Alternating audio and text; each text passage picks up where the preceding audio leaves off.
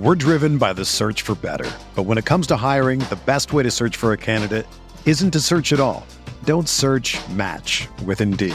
Indeed is your matching and hiring platform with over 350 million global monthly visitors, according to Indeed data, and a matching engine that helps you find quality candidates fast. Ditch the busy work. Use Indeed for scheduling, screening, and messaging so you can connect with candidates faster.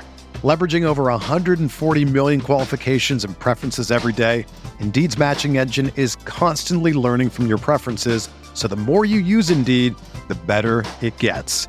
Join more than 3.5 million businesses worldwide that use Indeed to hire great talent fast. And listeners of this show will get a $75 sponsored job credit to get your jobs more visibility at Indeed.com/Blue Wire.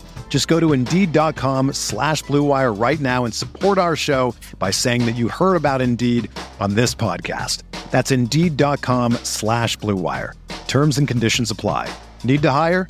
You need Indeed.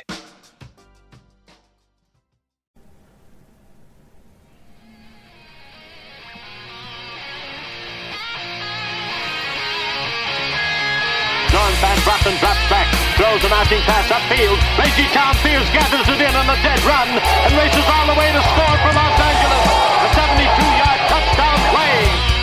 First down inside his own 5 from his own end zone. Sacked and a safety on Rudolph. Aaron Donald and Clay Matthews got to him. Inspired by the presence of Captain Jack Youngblood, playing in pain with his broken leg. A savage Ram defense. They hand it to Steven. Great jump cut. 45. Sees a hole burst through it. 20. Steps a tackle. Runs left. 25. Still on his feet. 46-yard goal by number 39. Running back, number 29, Eric Dickerson. Johnny Hecker, a high school quarterback, is going to throw. The fake is on, and he's got a first down to Stephen Bailey. Mike Jones made the tackle, and the Rams have won the Super Bowl. Super Bowl.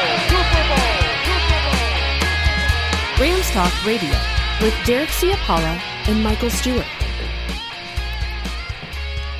Welcome to Rams Talk Radio. This is Derek Ciapala with my co-host, my partner in crime, former Los Angeles Rams defensive back Michael Stewart, and we are here after the Rams gloriously won their NFC wildcard game 34-11 over the Arizona Cardinals.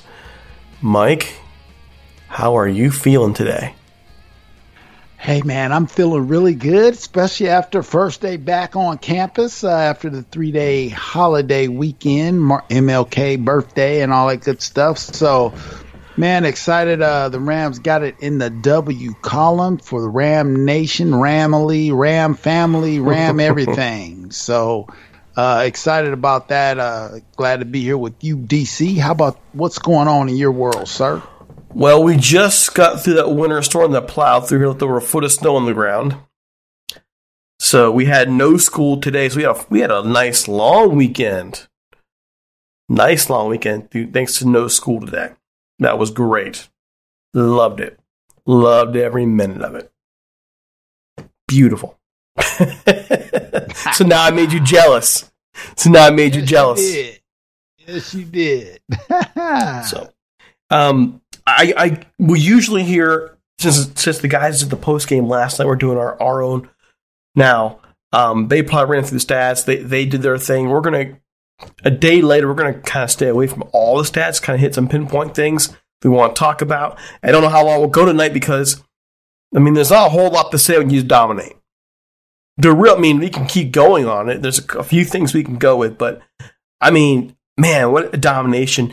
Just to give you an idea of how bad of a domination this was, or good on our part. The Rams outgained the Arizona Cardinals 375-183.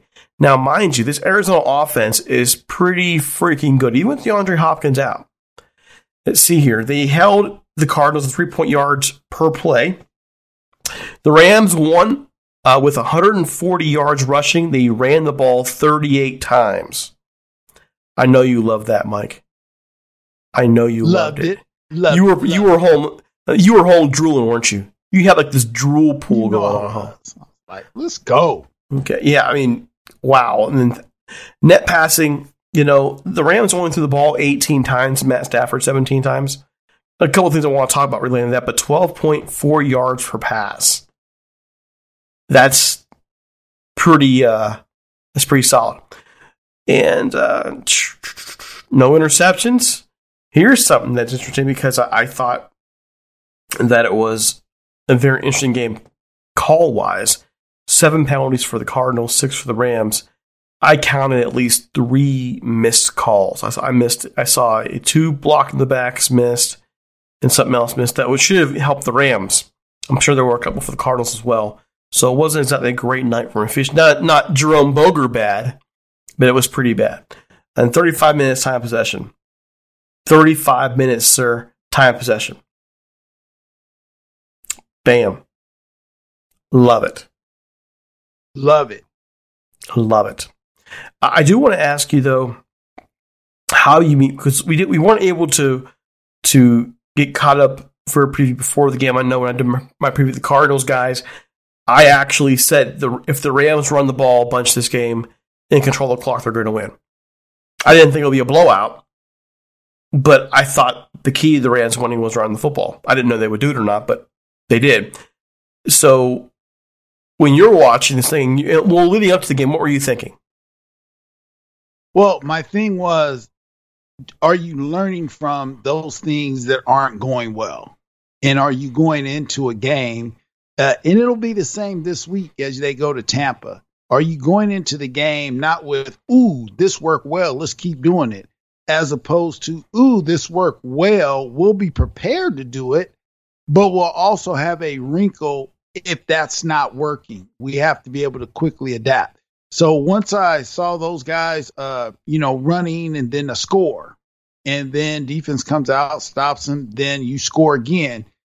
In a playoff game, then it became, okay, well, let's see what this kind of young buck and young people are going to do. Are they going to, battle back, or are they going to tank it? And obviously we saw, as you noted earlier, was clearly somewhat of a one-sided game after about that late in the second quarter. I did, and I want to point this out as well. At the end of the game, I don't know if you were listening, but did you listen to the ABC announcers talking?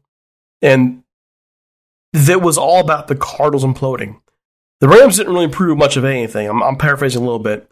It was the Cardinals who imploded. And I'm sitting there thinking, you dolt. This is a Cardinals team that beat the Cowboys just 2 weeks ago at home. The Cowboys team that gave the Rams all kinds of problems.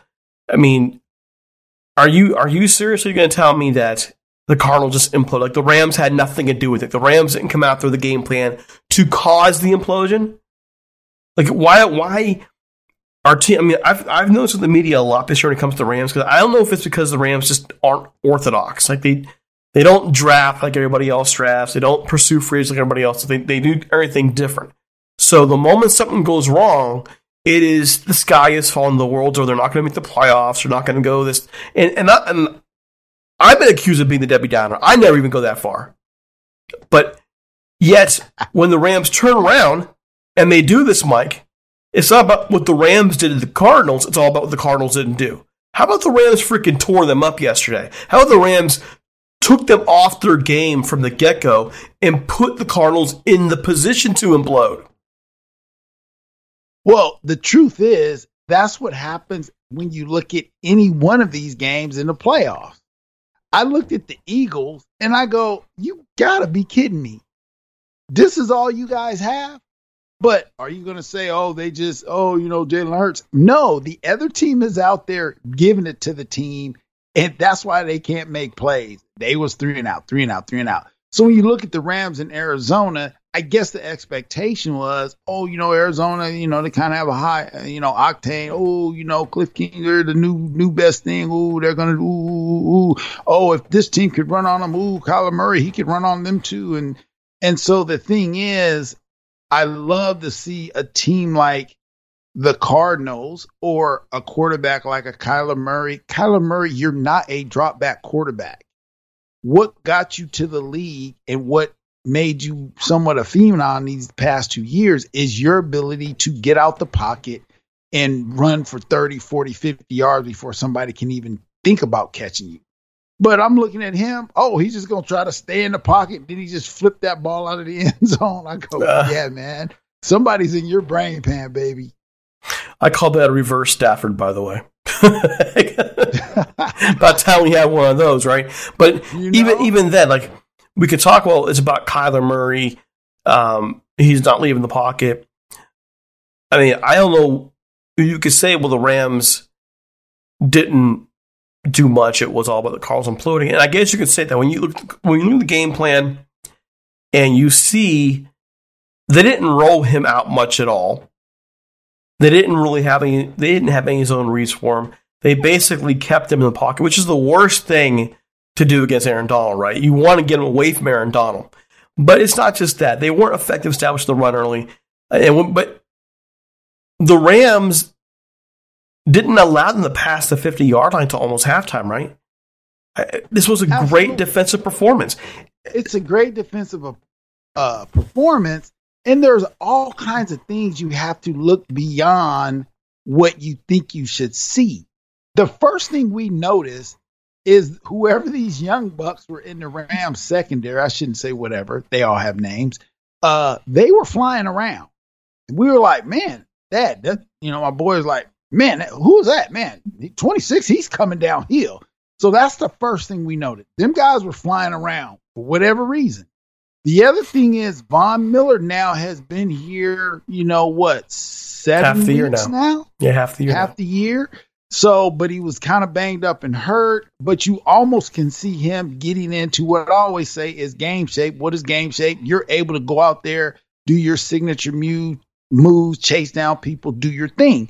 So now you got a Von Miller. The first thing they said, the running back, oh, man, that guy runs a 4.3, and Von Miller just chased him down. Yeah, Von Miller, when he's healthy, that's what he does.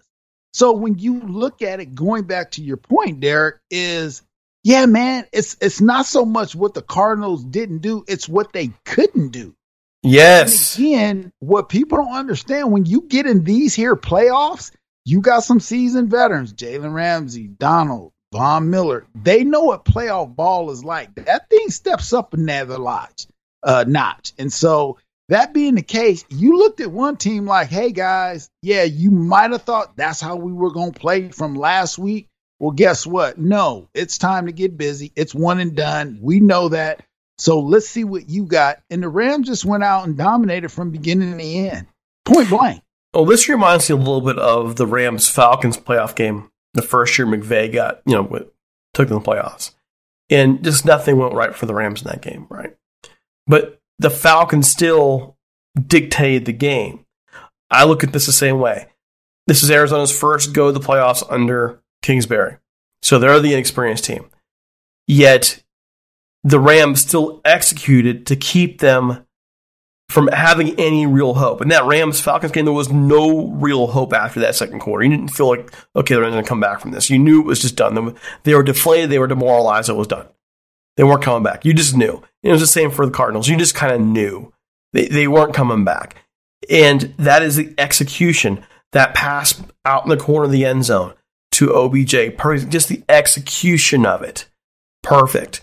And they did that throughout the game defensively. I mean, it was probably, in my view, their best performance of the year in terms of just dominance. Like we've mentioned numerous times this year, this defense is not a shutdown defense. Well, yesterday they were. They were a shutdown defense. So we could say, well, the Cardinals have injuries and this, and this. Every team has injuries this time of year. Every team does. The Rams had to go pull Eric Weddle off the 2-year retirement dust heap. Don't tell me the Rams don't have injuries. Right.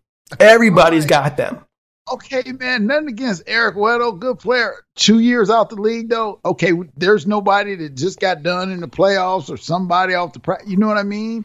So whatever it is, testament to Eric Weddle, because, they say he played about 19 snaps, and I'm going like, man, either he was out there getting it out, or he maybe had a premonition that they was going to call him during the playoffs, and he's been working out. But that's what he said he did. Derek, you go out there and bring Eric Weddle out of retirement to help out your defense.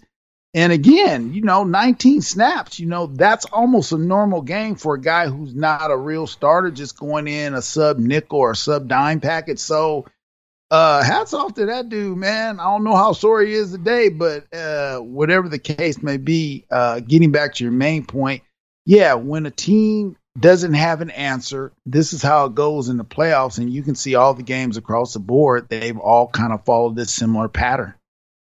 When they don't have it, they don't have it. I mean, the Eagles didn't have it. I mean, man, the Patriots didn't have it. Holy gosh. Did you enjoy that one? Now, they said Bill Belichick, Bill, hey, man, we're going to practice outside in the weather. Okay, Bill, you might want to practice inside the bubble so that you can actually have some decent practices and then go see what you got. But no, we're going to do old school. And then it's just got whooped. No answer, just blown out in the first quarter. That game was over in the first quarter. Can you imagine? I mean, I watched it, so I can do more than imagine. I saw it. It was, and we're talking about teams to be afraid of. Someone asked the other day, when it comes to teams that you're afraid of, the teams in the NFC that concern me the most are, no disrespect to the Super Bowl champs, the Bucs, the 49ers, the Packers concern me more than they. And you know who else concerns me on the AFC side? The Bills. The Bills. I think the Chiefs are flawed enough. The Rams can beat them. The Bills just are so good right now. They're so defensively tough. That is a team that can win it all. The Bills. So, with the Rams going to Tampa, I'm like, okay. I don't know if the Rams are going to win or not, but I like their chances better than them going to Green Bay. Well, Isaac Bruce, I heard him on somebody's podcast or something I was listening to. Was it his podcast? Game. It wasn't his. He was on someone else's real quick.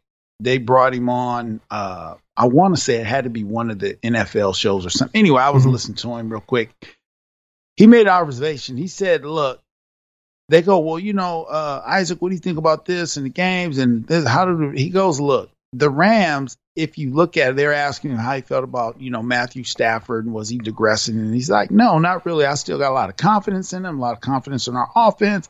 He's like, it takes time to gel, yada, yada, yada. He's like, the thing is, the only team the Rams really are going to have any problems with would be the 49ers. As far as all the other teams in the race or they would have to play, they match up really well. And I kind of go, yeah, okay, Isaac. They kind of had some problems with Arizona these times, even though they may have won or lost.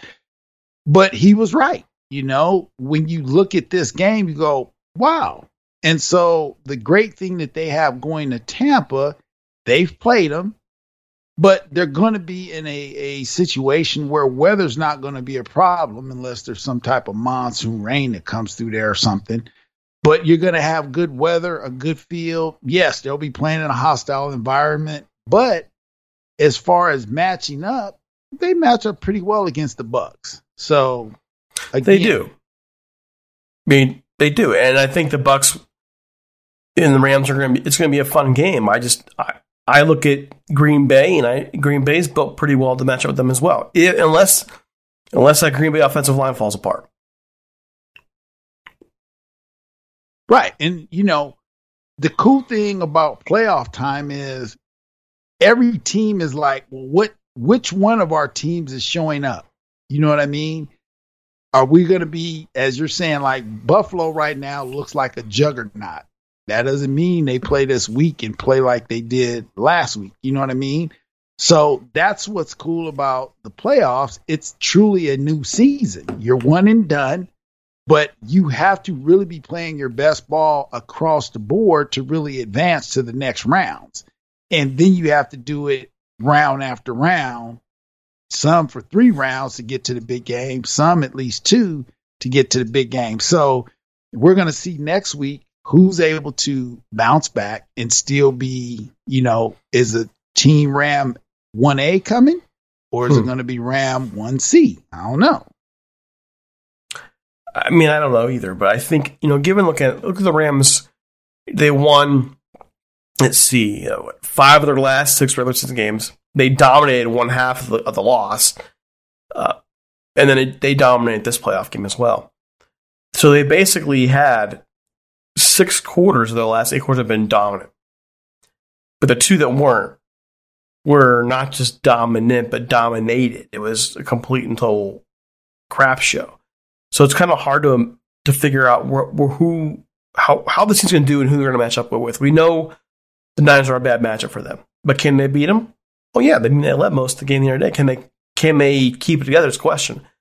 I just think that the Rams overall, in my view, have turned a corner a bit. Look at how the offense played this game. It wasn't Matt Stafford trying to make every play and do everything. It was a reliance on the running game. It was something we've been yelling for all year. We've been yelling for this all year. And I think for the first time in Matt Stafford's career, he doesn't have to rely on Matt Stafford to get the win. People forget that. Why is he always pressed to make these plays? Why is he pressed to this? Because he's always had to. You can't take that out. I mean, it's like football Stockholm syndrome. The team you've been with for years has abused you.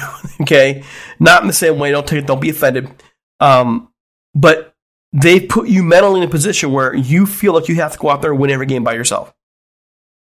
And now Stafford doesn't have to do that. That takes time to get out of the mentality. I just look back at the Tennessee game, for example, and I remember being there, watching it firsthand, just watching the Bonehead plays. And in every one of those plays, he was pressing. He was forcing himself to make a play instead of just saying, okay, you know what, I'm going to throw this away. I'll let the play narrow down. When you look at all of his mistakes this year, almost all of them have been him pressing, him trying to make a play. I think it's because he's had to do that his entire career. And now hopefully he's realizing that I don't have to do that. We've got players. We have a good supporting cast. We can win with my arm, not because of my arm. Hey, that's so good. And as you noted, we saw that play out quarter after quarter yesterday, and he looked relaxed.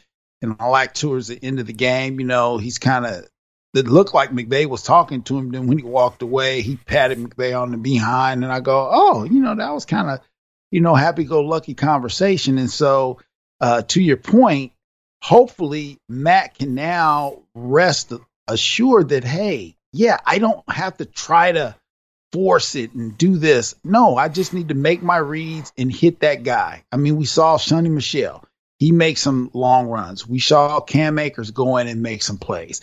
We saw him get the ball to OBJ, and you can tell that the longer he's here, the more it's opening up the offense that you can go, man, I wonder what it'll look like next year with Robert Woods back if they're all back the same, right? But each week, offensively, things are clicking a little bit more. Defensively, things are clicking a little bit more. But I'm, me, Derek, I always go to what the players, they're going to tell you what's really going on. So 2 things. One, Von Miller shared some interesting information comparing Denver and the Rams. And one of the things he simply said is, what I like about here, not knocking, being in Denver, he said, but when we lost there, everything was like, all right, man, we got to double down. We got to get better. We got to do this. He says, we're here is like, hey, guys, we got to just keep doing our job. And it's like more even keel. So you can see that even during games, you don't see guys, trying to turn over tables and just, going off in the media. And so that was a great point. Another observation was Jalen Ramsey. We've had some discussions ourselves about Raheem Morris. Like, man, it looks like the defense, like, what's going on? But if you look at the reality, you're playing with a real patchwork defense to a degree. But he said something like, Raheem, the best coach I've ever had. I've had some great coaches. He's taught me so much this 1 year alone that's helped improve my game. If no other team wants to give him a head coaching position he deserves, I will personally gladly have him back as our DC. So, and he goes on to say, we've been through so much adversity and haven't played well for him at times this year, but he just continues to be the best leader. That's coming from an all-pro who's played in 2 different organizations Von Miller's played in 2 different organizations. So when you got players that have been other places and then now are here and then with a new coach and say, man, this is one of the best I've ever had, that speaks for it. And just looking at him during the game, seems to be real even keel. And again, as we talked about, we don't have the advantage of what the real game plan is. We know what we think we see. And it's like, come on, Raheem, do this, do that. But obviously, I love to hear when guys in the locker room step up and say, this is what my coach does. This is what our coaches do. That gives you a real inside look on what's really going on. I mean, 2 things can also be true. The one thing can be true is, as an individual working one-on-one with these guys, he can make them better, which is what Jalen's saying. The other thing could be true also at the same time is that in-game adjustments could be a problem for him, which I would also agree has been a problem. So it's not an either or, and it's been an up and down year. It's been a patchwork defense, and that's why I've been at times hesitant to say, "Hey, look, he's messing it up." On the same token, you can't go back to that 49er game and ignore it. You can't go back to certain spots this year and ignore it. So when it comes to Raheem Morris, there's a reason why his name keeps coming for head coaching jobs, even though we've been like, this year here. It probably is. Good point. It probably is that personnel side. The question is, if he takes over a head coaching job somewhere, what will he do to adjust for maybe some of those shortcomings? Right. If I'm him, and maybe I'm a little selfish, maybe I'm not, because I'm not sure I want him back. We were just talking to this last week. We're saying fire him. I'm not sure I can say fire a guy after this performance. But if I'm him, I'm not ready to jump in that head coaching circle just yet. He keeps bouncing around. He goes to the Bucks, to the Falcons, to this and there. Let's just stay in an organization that's winning for a while, dude. Well, just take a couple years. You look at all these different coaches from college and NFL. It's just like they're talking about Dan Quinn. Okay, Dan Quinn, you kind of came back. You brought a defense back.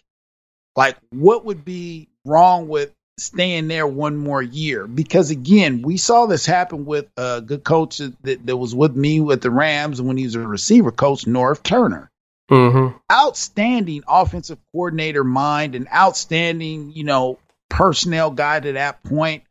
But there's something about, sometimes when you're at the head, it's just different. You can excel OC or DC, and you can maybe do okay as a head coach. Now, we all know it's salary cap. Do you got management behind you? Do you got the right players? Can you run your scheme? Yeah, we all know that. But at the same time, you point out something that maybe Raheem, stay here, get real solid. And at the same time, it's like working on your resume, right? Hey, man, I know I want to get that principal job at school, but you know what? Let me make sure I do well at this dean job for a year or two, and at the same time prepare myself so if I do get that opportunity, I can really excel, especially if you get a second opportunity. You know what I mean? Yeah, and also, and again, I mean, I'm this is conflicting because a week ago I'm saying fire the guy, right? But when you have comments like that come from a guy like Jalen Ramsey, you need to listen. And when you see a performance like they put on yesterday, you need to listen.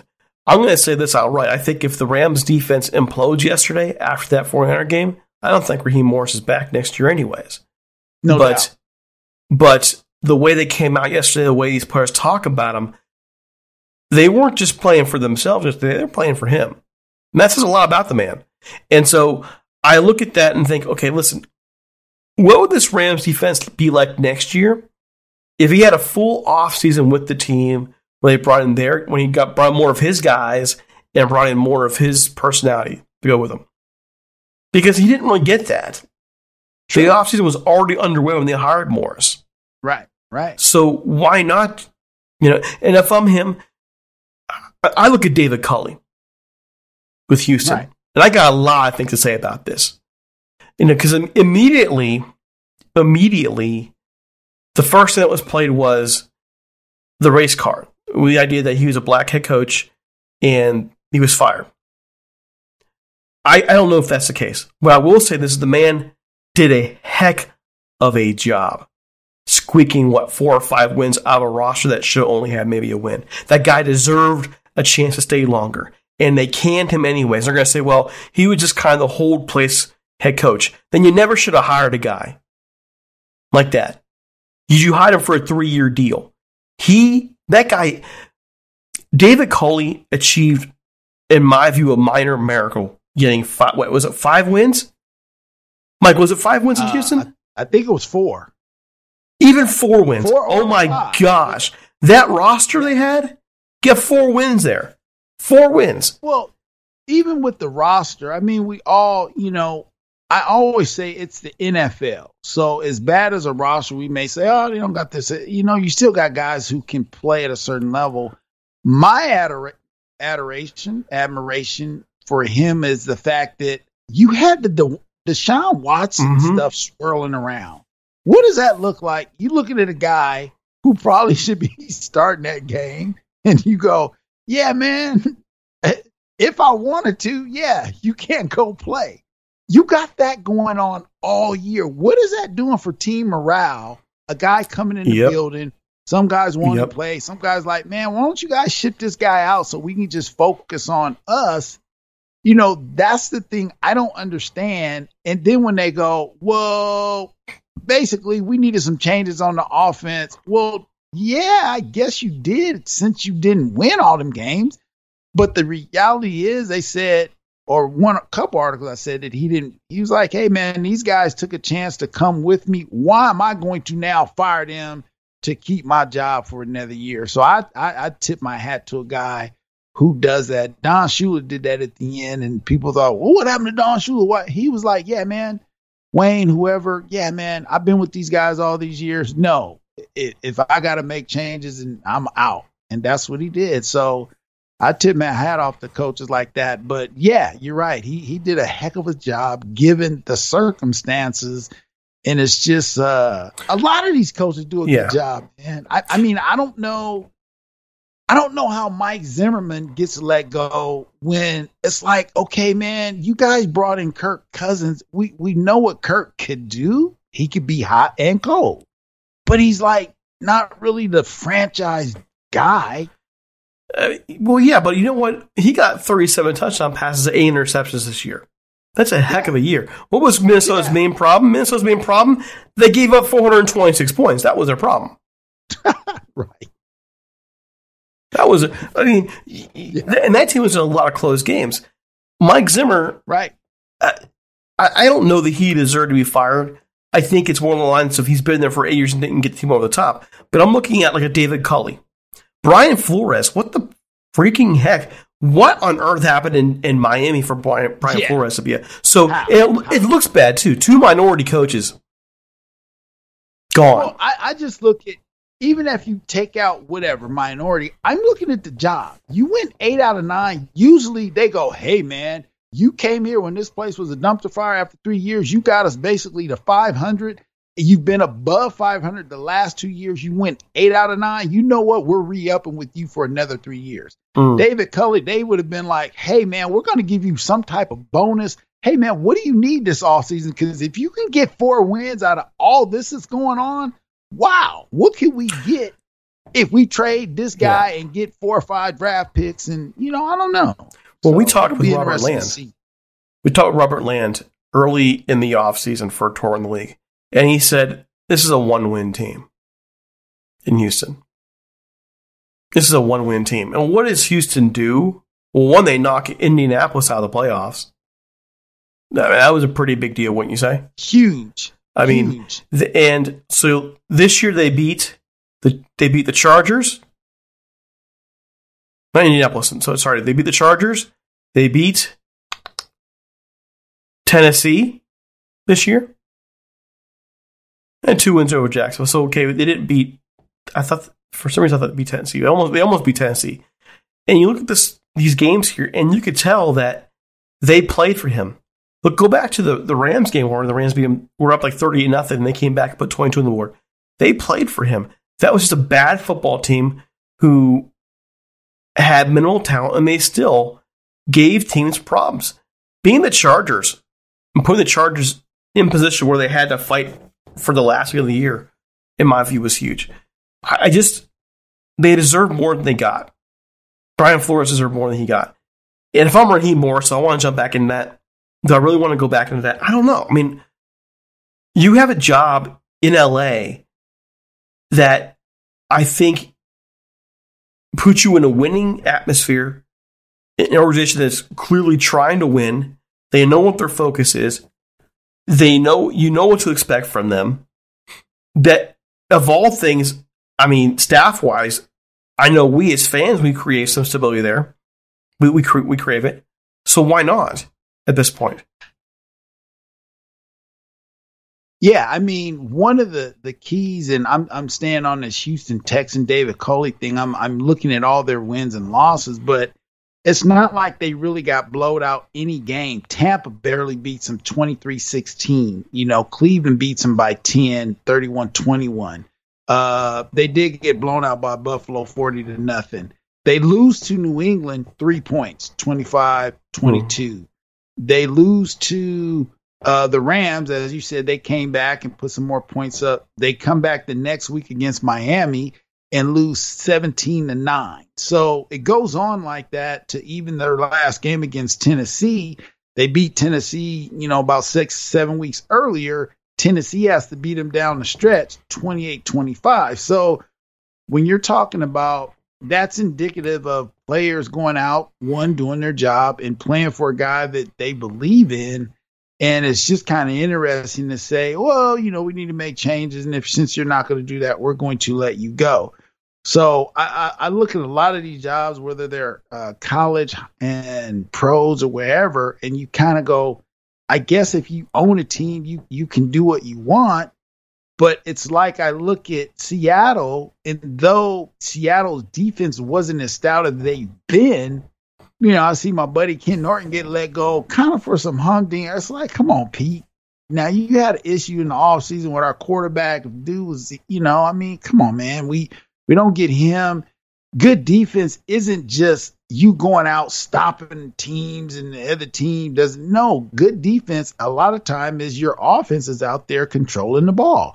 So those things go hand in hand. I just hate to see when certain coaches, and again, it happened with the Rams, when they let our D staff go and brought in Coach Fisher that year, it was like, then John Robinson was gone the next year. Yeah, man, you just can't try to sell out one side of the ball to save your own. It just never seems to work out. So it'll be interesting to see how these positions get filled in these next coming weeks. I mean, the Vikings have already asked to interview Raheem Morris. Right. Right. And, that's probably the best job out there that's open. Even then, that's, if they want him and he wants to go there, more power to him. But I think of like Norv Turner and Dave Wannstedt. Right. And I think of both of them and I think, hold on a minute. Both of these guys, great coordinators. Great coordinators. Okay to horrible head coaches. Look at all, and then you look at all the pressure around them, all the pressure around the job. At this point, right, you have to have a special makeup to be a head coach in this league. And I, as much as I question Raheem in terms of his X and O's, his adjustments in game. I've heard enough about him from players to know the guy's a great man. I don't want to see him get mishandled somewhere, get put in a bad position. Well, what you're pointing out, DC, is a very good point. I don't know if our listeners are picking it up, but what you're saying is a head job, you're going to get your head chopped off if certain things don't happen.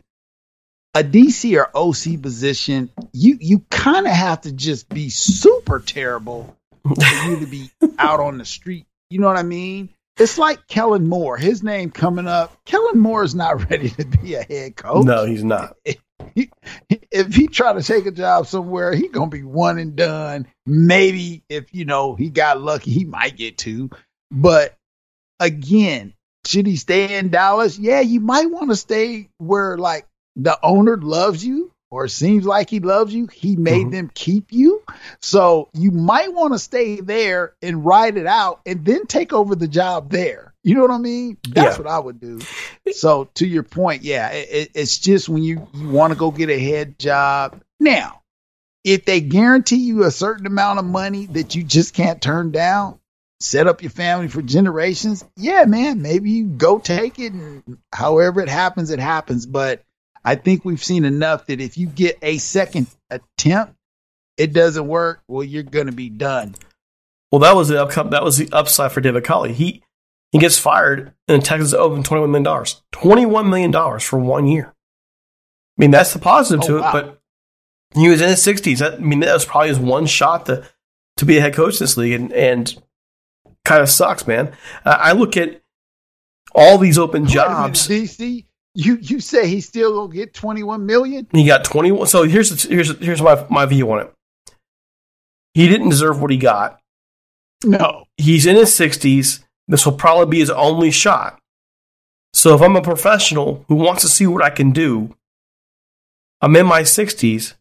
The $21 million is really nice, but does it really fulfill my bucket list of being a successful NFL head coach? Right. I mean, the $21 million is nice. I can retire on that. Yeah, you definitely can. But you definitely can do that.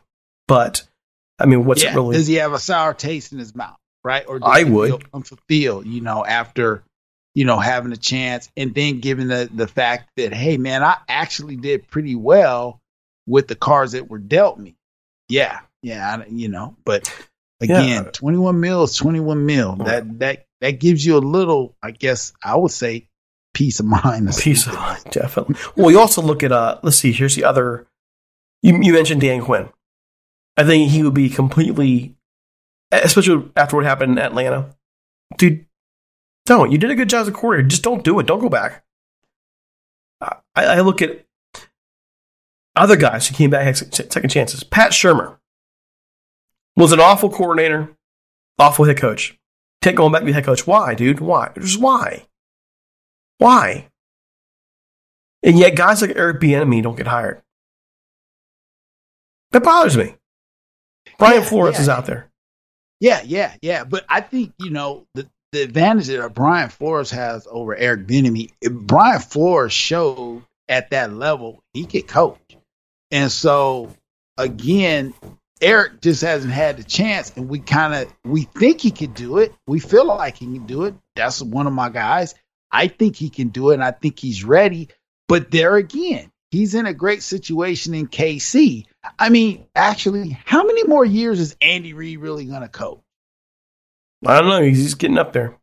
You know what I mean? So it's like, is he going to go more than 2 or 3? I don't think so. I mean, so what maybe else? You wait for it. Yeah. So maybe you just hang in and take over when that guy leaves, unless they really do something shady and give it to someone else. That would be shady. But man, you're kind of in a good situation.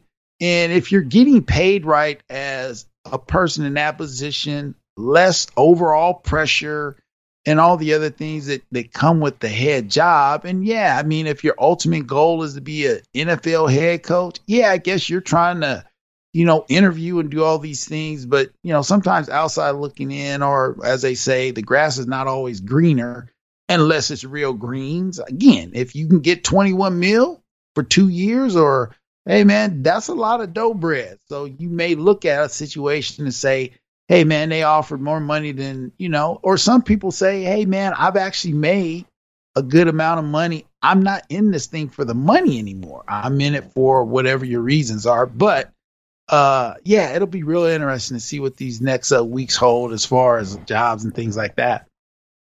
All right, before we get going here, it's finally time for our sponsors. Have a listen. We're driven by the search for better. But when it comes to hiring, the best way to search for a candidate isn't to search at all.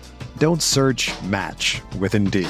Indeed is your matching and hiring platform with over 350 million global monthly visitors, according to Indeed data, and a matching engine that helps you find quality candidates fast. Ditch the busy work. Use Indeed for scheduling, screening, and messaging so you can connect with candidates faster. Leveraging over 140 million qualifications and preferences every day, Indeed's matching engine is constantly learning from your preferences, so the more you use Indeed, the better it gets. Join more than 3.5 million businesses worldwide that use Indeed to hire great talent fast. And listeners of this show will get a $75 sponsored job credit to get your jobs more visibility at Indeed.com/Blue Wire. Just go to Indeed.com/Blue Wire right now and support our show by saying that you heard about Indeed on this podcast. That's Indeed.com/Blue Wire. Terms and conditions apply. Need to hire? You need Indeed. Okay, a couple more things on Stafford. I really want to call this out. I love our fans. I think our hardcore fans are great. They're smart. They're intelligent. They know the game. They know the history of the team. They know a whole lot about the Rams and where they're going. And then on occasion, we have a couple knuckleheads.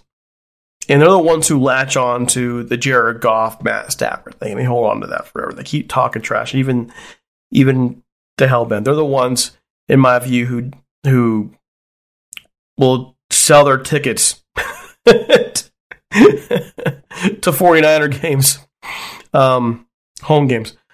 I'm kidding about that last part a little bit. But something I heard, something I saw on Facebook today, and I got to call it out. And I realize only maybe 3 or 4% of people hear it, but I want to call it out anyways. Hearing people complain about Matt Stafford. Well, he didn't have a great game. He didn't throw for a lot of yards. He didn't, Jared Goff did this, this, and this. Why are we even still having these conversations? Why? Matt Stafford was 13 of 17 yesterday for 202 or 204 yards, 2 touchdowns, and a 154.5 QBR. The perfect QBR is 158.3. He was darn near perfect statistically yesterday. And because he didn't throw for more yards, that matters. I mean, three of the 4 incompletions were drops. Cooper Kupp dropped one yesterday. Higbee dropped one.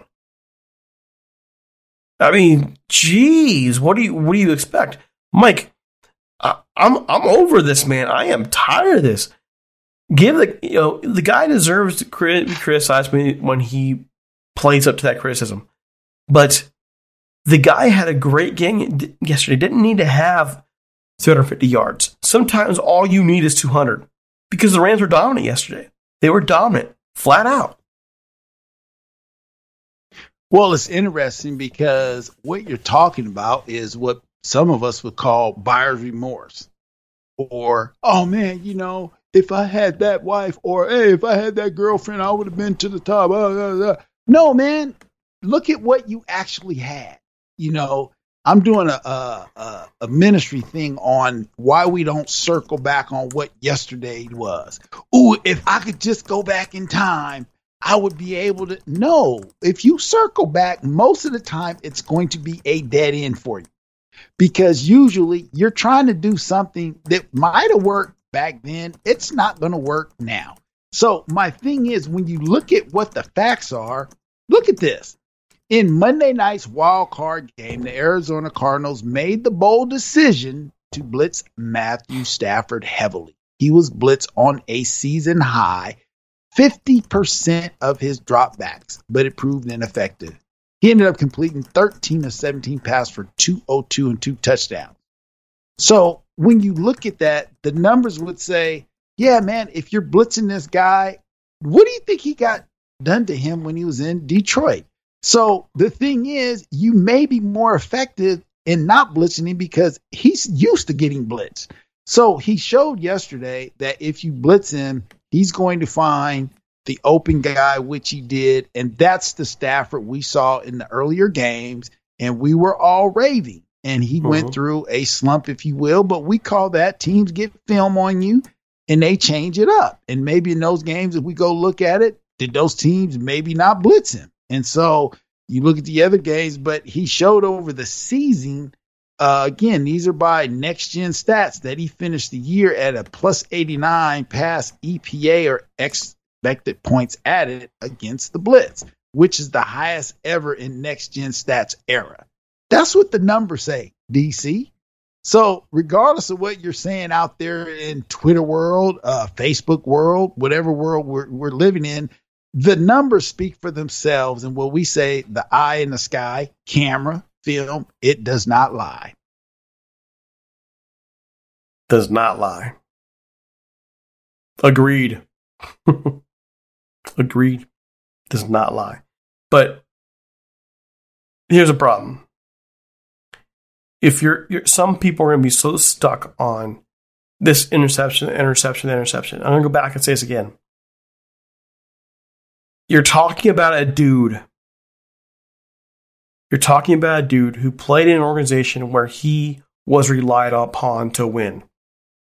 The team doesn't win without him. So every game out, he has that on his shoulders. If you watch these plays where he did make his botches this year, he's pressing almost every time. Well, why? Why? When you learn enough about a guy, you know he's trying to win. He still has that feeling it's on his shoulders. It's not. But it takes time to break out the mold, man. That Detroit Lions franchise had a culture of losing, and they've had one for how many years now? Mike, how many years? When was the last time Detroit was any good? Since the Superdome was built? They had a couple of small pockets in there. Yeah. You know, a couple of small pockets. Yeah, back in 91, 92. Yeah, they've had a couple of decent teams here and there. But they're never consistently good. It's a losing culture. And when you're a franchise quarterback, you automatically have that pressure on you. I know this. Automatic. I know this. Beginning in late 2018, going into 2019, 2020, when I saw the pressure on Jared Goff, more often than not, he didn't deliver. This year, when I saw the pressure on Matt Stafford, he delivered far more than he didn't. He made some mistakes, yeah. But this team is 13-5, including a playoff win. They're in the playoffs. They're going to Tampa Bay. And not to overlook how great should he feel to kind of get that monkey off his back, first playoff win. So I got to imagine for his just inner self-confidence and going home and looking his wife in the eye and going, babe, we did it. You know what I mean? And now you can go, hopefully play even freer next week, seeing like, yeah, man, let these guys go to work. Dump it over here. Dump it out here. Oh, you guys going to jump Cooper Kupp? Odell, go get this for me. And you can see Odell, 4 targets, 4 catches. And I just look at the way a guy catches the ball, which my man Van Jefferson's going to have to work on it. He likes to, I call it, cradle the ball, catch it with his body. Odell Beckham catches everything with his hands. Mm-hmm, and that's how he's able to just go up and take balls and catch balls. And his hands are so strong. Yeah, man, once I got it. So then I can just get my feet in. I don't have to clutch it with my body and try to fall down and get in. He can just literally catch it with his hands. So, as you said, you got Higbee, banged up here and there throughout the season. But I just feel with this win yesterday, that's going to give them some extra boost to say, hey, guys, all we need to do defensively, go out here. Von them are coming now. Defense, secondary, hey, we just don't give up any big plays and we're going to be fine. Offensively, hey, we'll take what they give us. They give us 8 on the run. We'll take it. They give us a little flare out in the flat. We'll take it. If we have to go to a little trickeration and, hey, Odell, throw a deep bomb on them, we'll take that too. So I just think right now, you're now looking at a team that's look like, hey, they're hitting their stride with now the Super Bowl in sight. I think they are. I mean, they have never been really, in my view, a dominant team this year. But there have been times throughout this year where we've questioned their toughness, and they deserve it. I mean, those 49ers losses, they deserve to have their toughness questioned. it's also important to note that in the NFL, there is no such thing as of people who aren't tough. It's just who's tougher. I believe this team has grown mentally throughout this whole process. From the whole thing with COVID, the team nearly having to forfeit, to their backs being against the wall because of it. And their playoffs basically began a month and a half ago. Really. When their backs were against the wall at 7-4, their playoffs began then. I don't know if they're going to make the Super Bowl. I don't even know if they get past Tampa Bay. But you cannot question the character growth we've seen. Even when they botched the 49ers game last week, what they do, they come back out this week and they destroy a very good football team. Dismantle them, demolish them. I mean, destroy. Now, that said, there are some things to fix. The running game could be better. There's a lot more they can do. But overall, this is a different Rams team than we saw 2 months ago.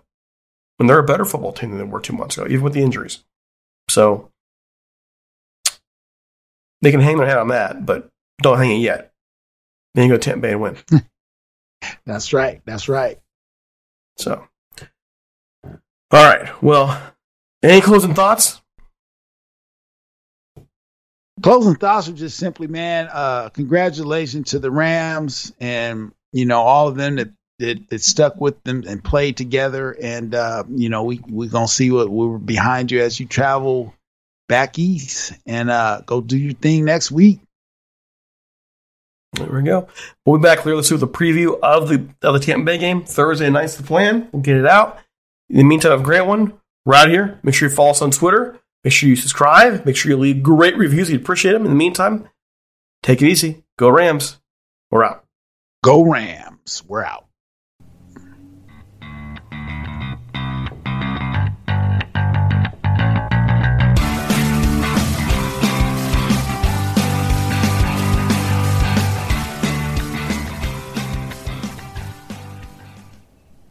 The headlines remind us daily, the world is a dangerous place. The elites in charge say everything's fine, stop noticing. But you know better. And your gut knows that time is short to prepare for a world that is 4 missed meals away from chaos. My Patriot Supply has helped over 3 million families become more self-reliant and is the company Americans trust to prepare. Go to MyPatriotSupply.com and secure their best-selling 3-month emergency food kits. Each contain delicious breakfasts, lunches, and dinners, averaging over 2,000 calories per day. Secure at least 1 food kit for each family member. For a limited time, save $200, plus get free shipping on all their Ready Hour 3-month emergency food kits. You're not ready if it's not Ready Hour Foods. My Patriot Supply also has solar power generators, water filtration units, biomass stoves, heirloom seeds, and critical survival gear. Shop MyPatriotSupply.com today. MyPatriotSupply.com.